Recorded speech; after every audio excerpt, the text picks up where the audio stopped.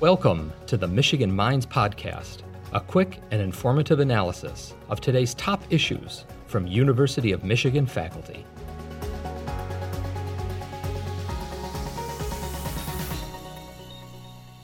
It's really important to raise awareness around sexual assault, in part just because of the prevalence of the issue. So if you look at statistics around the rates of sexual assault occurrence, it's pretty much impossible to ignore the conclusion that most people, if they haven't experienced sexual assault themselves, they know someone or maybe multiple people who have, whether they necessarily know that about someone in their life or realize that or not.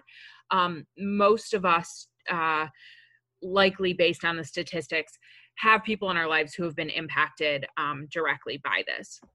The research in this area has been pretty consistent over a period of time on around about 25% of women experiencing sexual assault. So the rates vary based on various different identity factors, but that's been a pretty consistent rate over the years. We've done some studies on campus. In 2015, U of M did its own campus climate study related to students, specifically in sexual misconduct, and also participated in the AAU survey, which we did again in 2019, participate in the AAU survey again. And there's about 33 institutions participated in the AAU survey in 2019. So we know a little bit about the national data as well as about the data specific to the University of Michigan. And nationally, that study showed about 26% of undergraduate identified as women reported having experienced some form of sexual assault, and about 6.8% of male identified undergraduates. At U of M, this was around 34% of undergraduate women reported that they had experienced some form of non-consensual touching or sexual penetration. And this was actually down from about 38% in 2015. And of that, about 17% of all undergraduates reported that they've actually arrived at U of M having already experienced some form of unwanted kissing or sexual touching. So this is something that's really common. There's some studies showing also that actually, while we talk a lot about the rates of sexual assault and other forms of sexual misconduct on college campuses, that the rates may actually be higher for people of a traditional college age, that 18 to 24 range, that have not or are not attending an institution of higher education. And so just that prevalence alone, I think demonstrates that this is an issue that it's impacting so many of us in some way, directly and indirectly, that it's important for us all sort of as a community and a broader community to have some awareness around this issue, to understand that prevalence, and to understand some of the dynamics around it. And then something that's really important to me is for people to also be able to be resources for information for others in their lives, and to know about resources, reporting options, and how to get someone connected with the experts. Certainly that's something I think about a lot on U of M's campus.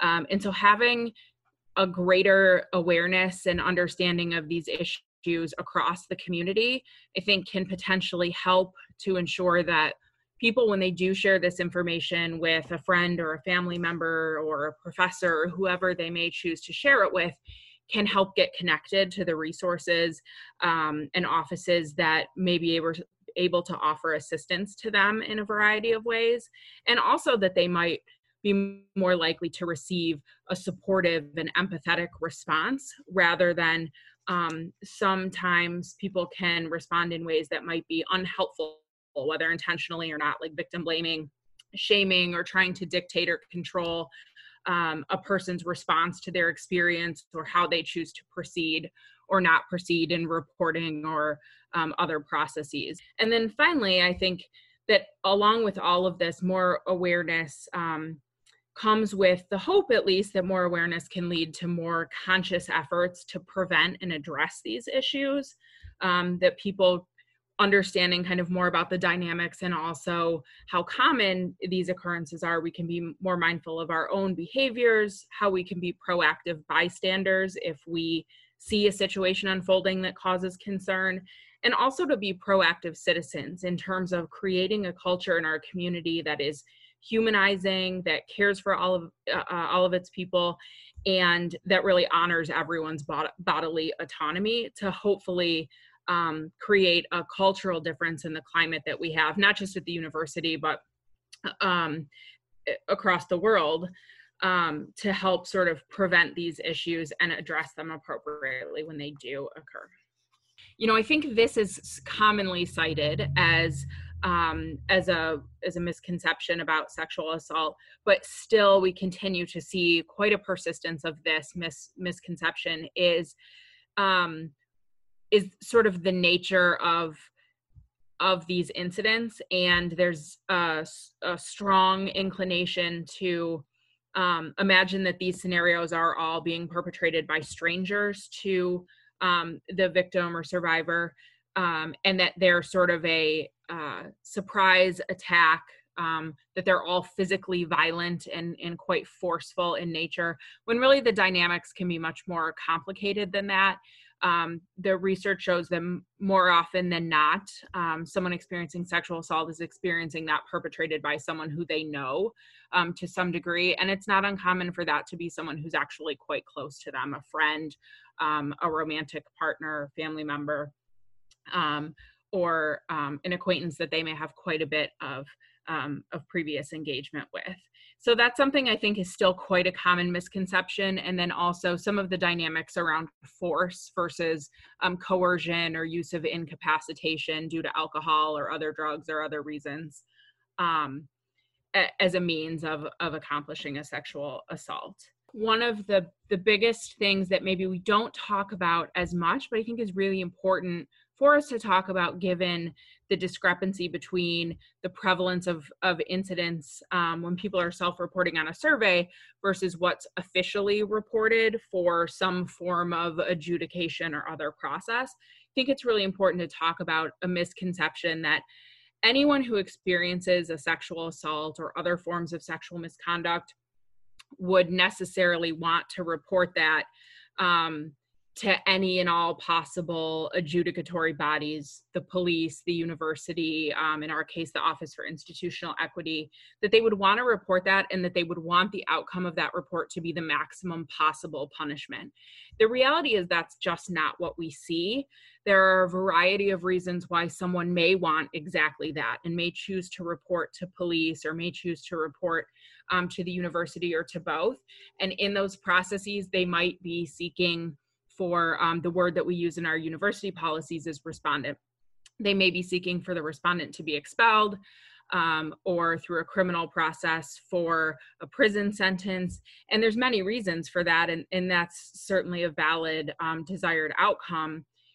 Equally valid, though, is for someone to not want to report and go through a process or to have a different outcome in mind. So it's not at all uncommon that we hear from students as well as from faculty and staff, whether they've experienced sexual assault or other forms of sexual harassment or sexual misconduct, that what they would prefer, what their desired outcome is actually related more to the other person understanding the impact of the incident on them or understanding their behavior or seeking assistance.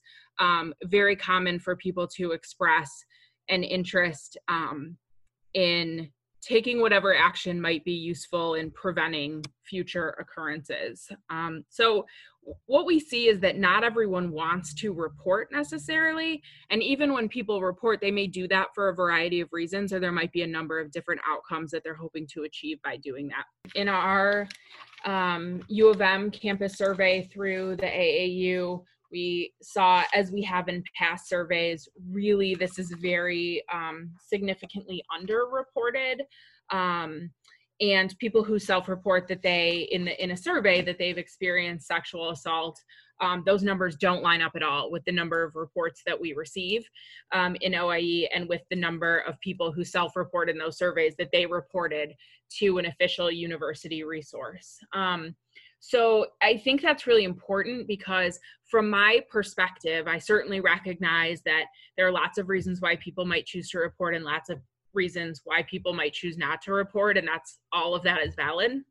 But from my perspective, we can't do anything about a situation that we're not aware of. And so it's really important to us to be able to address concerns and hopefully prevent future sexual misconduct at our institution, to get reports and to know when there is a concern so that we can move forward in addressing that. So that's definitely an important thing. We really want to encourage reporting. And part of that, I think, is helping to reduce the stigma. I think another part is helping people to understand what their options are and what they look like. But in reducing the stigma, one of the things I think that's really important is just the support that people receive when they first tell someone. So all of our survey results show that people are much more likely to tell a friend or family member than they are to tell an official resource or reporting office. And this is particularly true in terms of their first disclosure. So I think it's important when people do share information that they receive a response that's not blaming or judging, and that really they're given the space to define their experience and decide how they want to proceed. One of the things that we do a lot of training on is helping people to understand, making sure that they know as a best practice to be letting people know what obligations they have or what intentions they have to report information, ideally before someone has shared information that they would have to report with them, so that that can really be an informed choice. And one of the fears I have of an unintended consequence of all of that training and making sure that people really understand that's important to do is that I worry it can be misinterpreted as unintentionally sending a signal that, of course, no one would want something reported. And what we really are trying to do is to make sure that people can make informed choices about whether they want something reported or not. So I think that information, making sure that people know that they have options, is really important for reducing the stigma.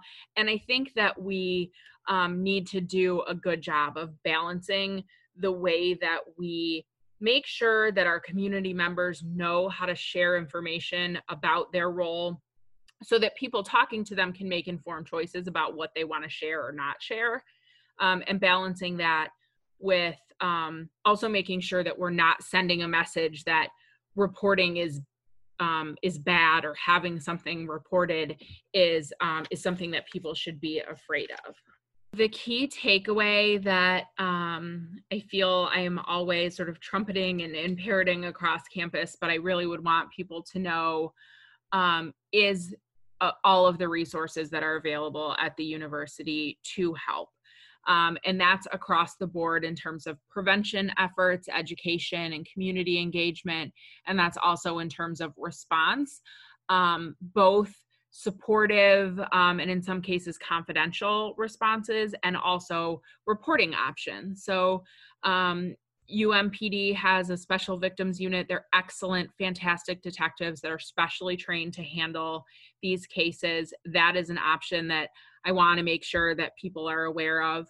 The Office for Institutional Equity, also our staff of trained investigators are also fantastic, trained in these issues, and able to offer the investigative resolution and other options through the university under the university policies, including for students, the adaptable resolution option is available under that policy. The Office of Student Conflict Resolution carries out those processes, and they are excellent and, again, well-trained in how to do these in ways that are specifically cognizant of the dynamics around sexual assault.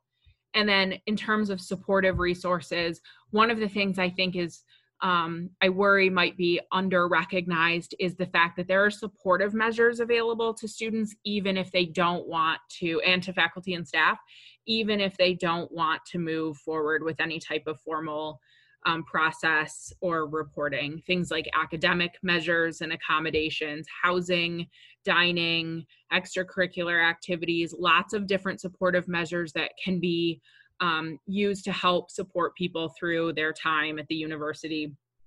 And in many cases, those are available even if someone chooses not to pursue any type of formal resolution option. Thank you for listening to the Michigan Minds Podcast, a production of the University of Michigan. Join the conversation on social media with hashtag UMichImpact.